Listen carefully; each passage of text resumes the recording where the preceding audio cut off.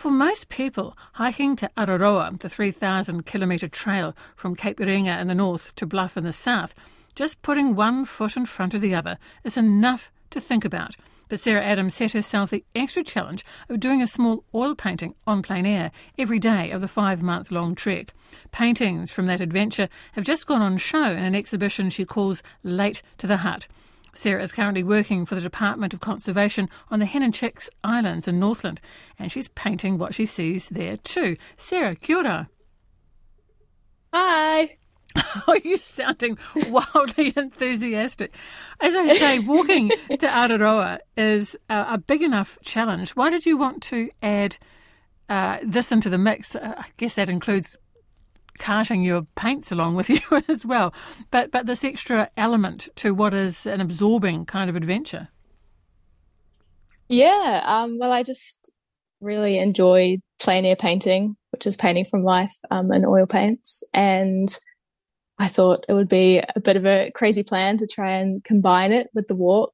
I got a box designed that would carry all the paintings so the faces wouldn't touch and the oil could dry. And I had a palette box that had all my oils and paintbrushes, and just thought, I'll start and hopefully paint every day, but see how I get on. And then, just sort of made it happen every day. And now there's 141 paintings. That's interesting about the box, Sarah, because I was a bit worried knowing how oil takes a while to dry. It can be pretty sticky and temperamental, but oil is clearly the paint you most love. Why is that? Well, I guess perhaps watercolor or acrylic would be the most logical thing to take, a lot more transportable than oil. I really like the richness of oil paint. The colors that you don't really get, and the vibrancy of the colors you don't really get in watercolor. And also, I guess plein air painting, there's like quite a long history of that in oil. I think those early impressionists that went out and did those first initial sketches in the oil. So I guess I sort of wanted to speak to that in a little way as well. And why not make it even more of a crazy challenge? I mean, so many artists, for many reasons, often work from photographs or other resources. What is it about on plein air painting that you love so much? I really enjoy the time that's in the painting. Like a photograph is like a 1/100th of a second, whereas plein air painting is 2 to 3 hours. So everything's changing, the clouds are moving, shadows are moving, there's sandflies and rain and so many different things. And I think that all comes into the painting. Like it's not just one snapshot of time. It's, I guess the paintings are kind of full of time. And I was just reading that, you could have painted the best known landmarks, the most famous parts of the landscape along the way. But I understand that you didn't deliberately do that. You were looking for other things. Yeah, well, I guess, the whole landscape, scenery, there's obviously very classic things in New Zealand, Maida Peak and, all of the lakes in the south. But I guess because I was walking in the slowness of that, I really wanted to find a moment every day and to depict them all the same scale. So to put those, really iconic places, Walter Peak and Lake Hawea, next to, like some fairly mundane plains in the Waikato or urban Auckland. To have them all at the same scale, I guess, to sort of draw importance to all of them. What were some of the delights along the way? As you say, some landscapes that maybe weren't so dramatic, but actually you really enjoyed as you sat there and took time to really look at them as you painted them. What were some of your favourite places? Yeah, to be honest, I really loved the Waikato. I wasn't overly excited for it. But the vast expansiveness of those plains were just very, very incredible.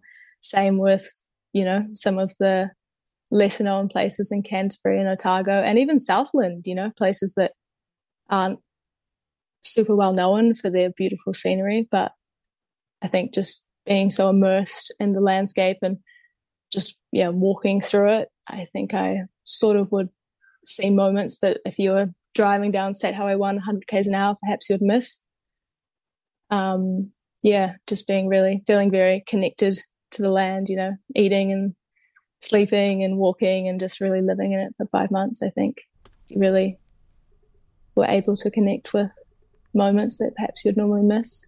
I was thinking too that given you work for the Department of Conservation, you may be looking at some of those landscapes in a slightly different way to people just walking through. You understand the impact on the environment of human beings, of climate change. There's an awful lot of risks to some of these fragile environments, these fragile landscapes that you were painting along the way. I guess you were conscious of that too.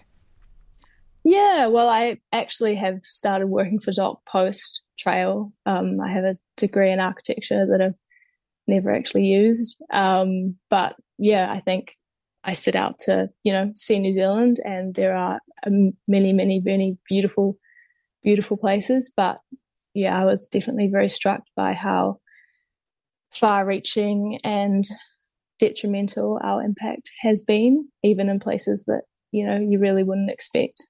Just the lack of birds, and I could go on and on, but we're definitely having some pretty crazy effects what we're doing on the land, which is why when I'm working for Doc out on these islands now, it's just a total contrast to anything I've experienced on the trail, to seeing the bird life and the reptiles and the trees. It's just really incredible to see what the land can look like when we are not there, I guess.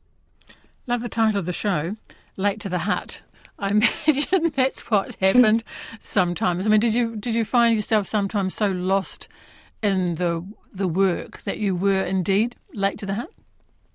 Yeah, so it could have been late to the hut, or it could have been never made it to the hut. But I often just would get so immersed in the painting that I'd finish and realise that I'd been there for way too long. Sometimes I'd stop painting and realise that I was freezing cold, or that I was starving, or that I really need to go to the toilet, and just wasn't. It was just so immersed in what I was doing. But yeah, there were many, pretty much every night where I was walking very late, or walking in the dark, or ending up having to pitch my tent because I never made it to the hut. But it was all part of the adventure. I should ask you about the size of the works, in case people think that we're talking major scale, which was even more impressive. What size were you working here?